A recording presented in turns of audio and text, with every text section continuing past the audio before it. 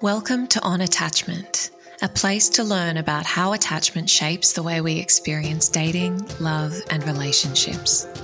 I'm your host, relationship coach and attachment expert Stephanie Reig, and I'm really glad you're here.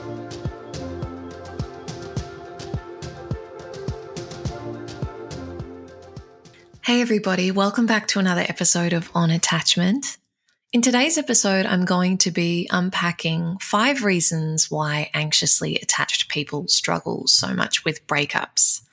So talking about things like the anxiously attached person's high needs for connection, the abandonment wound and fear of rejection and how that can be really triggered in the context of a breakup, the savior complex, which is so common among anxiously attached people, their struggles with uncertainty, and how that can really be stirred up during a breakup, and also difficulties around self-abandonment and really losing your sense of self in relationship, and how that can lead to an experience of emptiness and a sense of being really lost and rudderless once a relationship ends.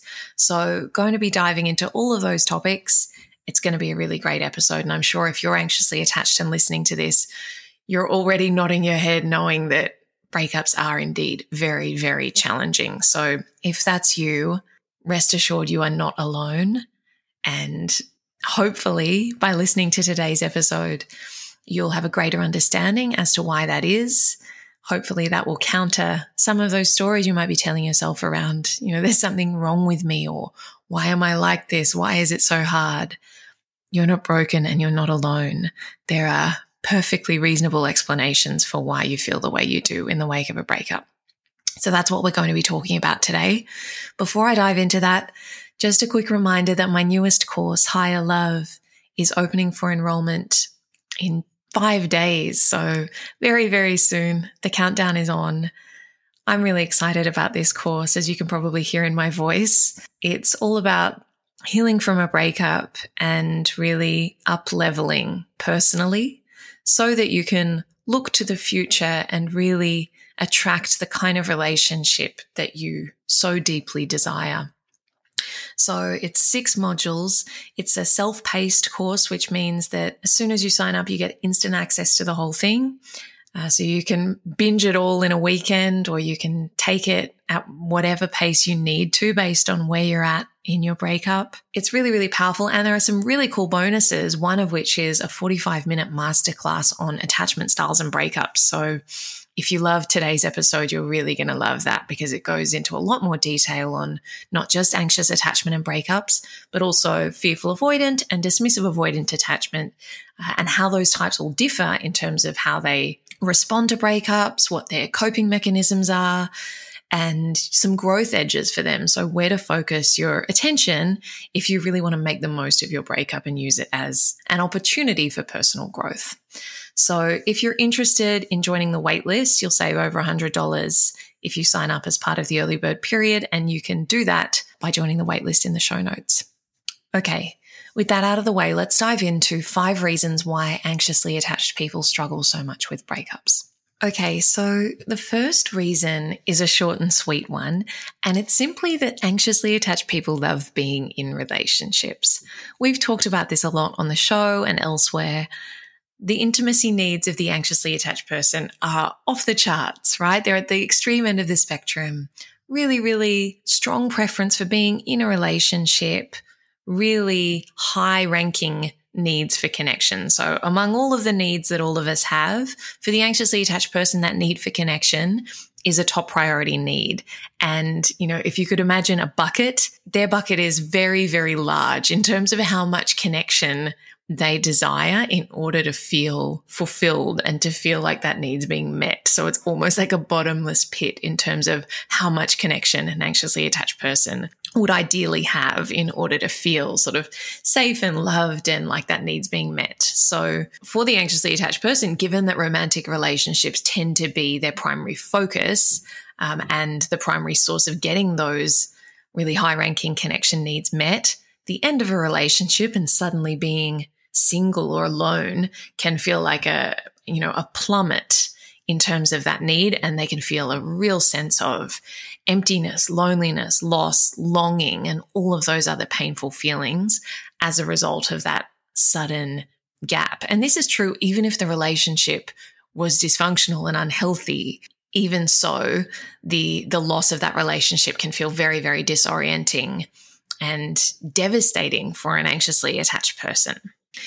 The second reason why anxiously attached people struggle so much with breakups is because breakups tend to trigger, in a very profound way, the fear of abandonment and rejection that is an undercurrent underneath everything that an anxiously attached person does, right? The abandonment wound is at the heart of anxious attachment.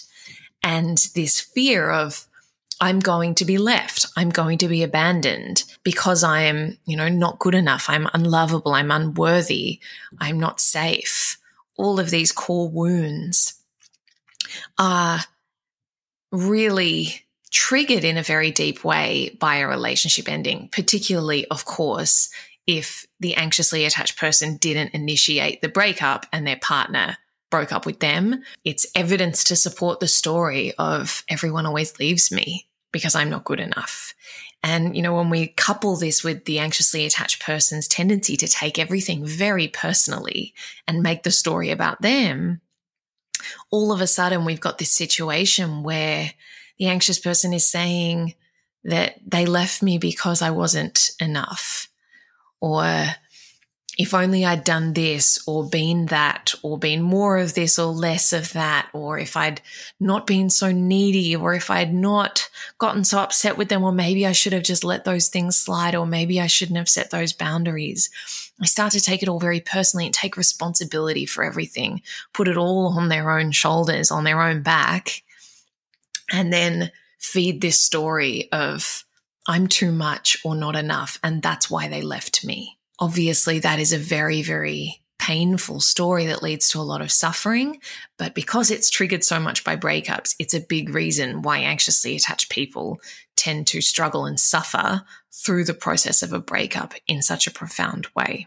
Okay, the next reason why anxiously attached people struggle so much with breakups is because so many anxiously attached people have a savior complex. What do I mean by this? The savior complex is basically this idea of it's my responsibility to save someone, to help them, to fix them, to solve their problems, to be the one to convert them from unavailable to available, to take the little glimmer of hope that I see in them and turn it into the thing that I'm dreaming of. And because of this, among anxiously attached people, there is a really, really strong tendency to date for potential, to kind of look past the reality of the relationship as it is today, which might be quite deficient in a lot of fundamental ways, and to stay so locked into the vision of what it could be if only I could make them show up, if only I could change them, if only I could change myself so that they changed. And because of this, like that seeking, that chasing, that pushing is so addictive, and it keeps us hooked in a relationship that is otherwise patently not working, right? But because we've got this carrot dangling in front of us, this idea of the potential or the change or the saving or the fixing, it keeps us staying just that little bit longer, just that little bit longer. Oh, I'll just keep trying, because no one event or conversation against the backdrop of dysfunction seems to be enough of a reason to leave. And so the anxiously attached person is always in this state of holding on with a view to the future being different to the present. And because of that, they have this behavior of really struggling to give up, right? I can't give up that easily. I can't let go. Just as a bit of a sidebar, we can contrast this with the avoidant attachment styles, which are much more likely to have the operating system of like, oh, this is too much effort. This isn't worth my energy. The anxious person is the polar opposite of that. The effort is no deterrent to the anxiously attached person to continuing to push and invest more time and energy. And if anything, there's almost this sunk cost thing of I've been in it too long to give up now. So because of that savior complex and how much that can get you stuck in the idea of what a relationship could be, and again, taking responsibility for creating that or for changing someone else or convincing them to change, inspiring them to change, and you make that kind of your little project, giving up on that and letting go and actually coming to terms with the fact that you weren't able to make that happen can be really, really, really hard. And so the anxious person can just, try and convince their partner to keep trying, don't give up that easily. Let's go to couples therapy. Let's do this. Let's give it one more try. I'll change. You can change. We'll be different next time, right? It's all of this possibility and potential and hope that often is a bit detached from the reality of the situation. So getting stuck in that kind of pattern is a big reason why anxiously attached people struggle so much with breakups. Okay, the next reason is that anxiously attached people, as we've talked about so much on the show, really, really struggle with uncertainty and not knowing.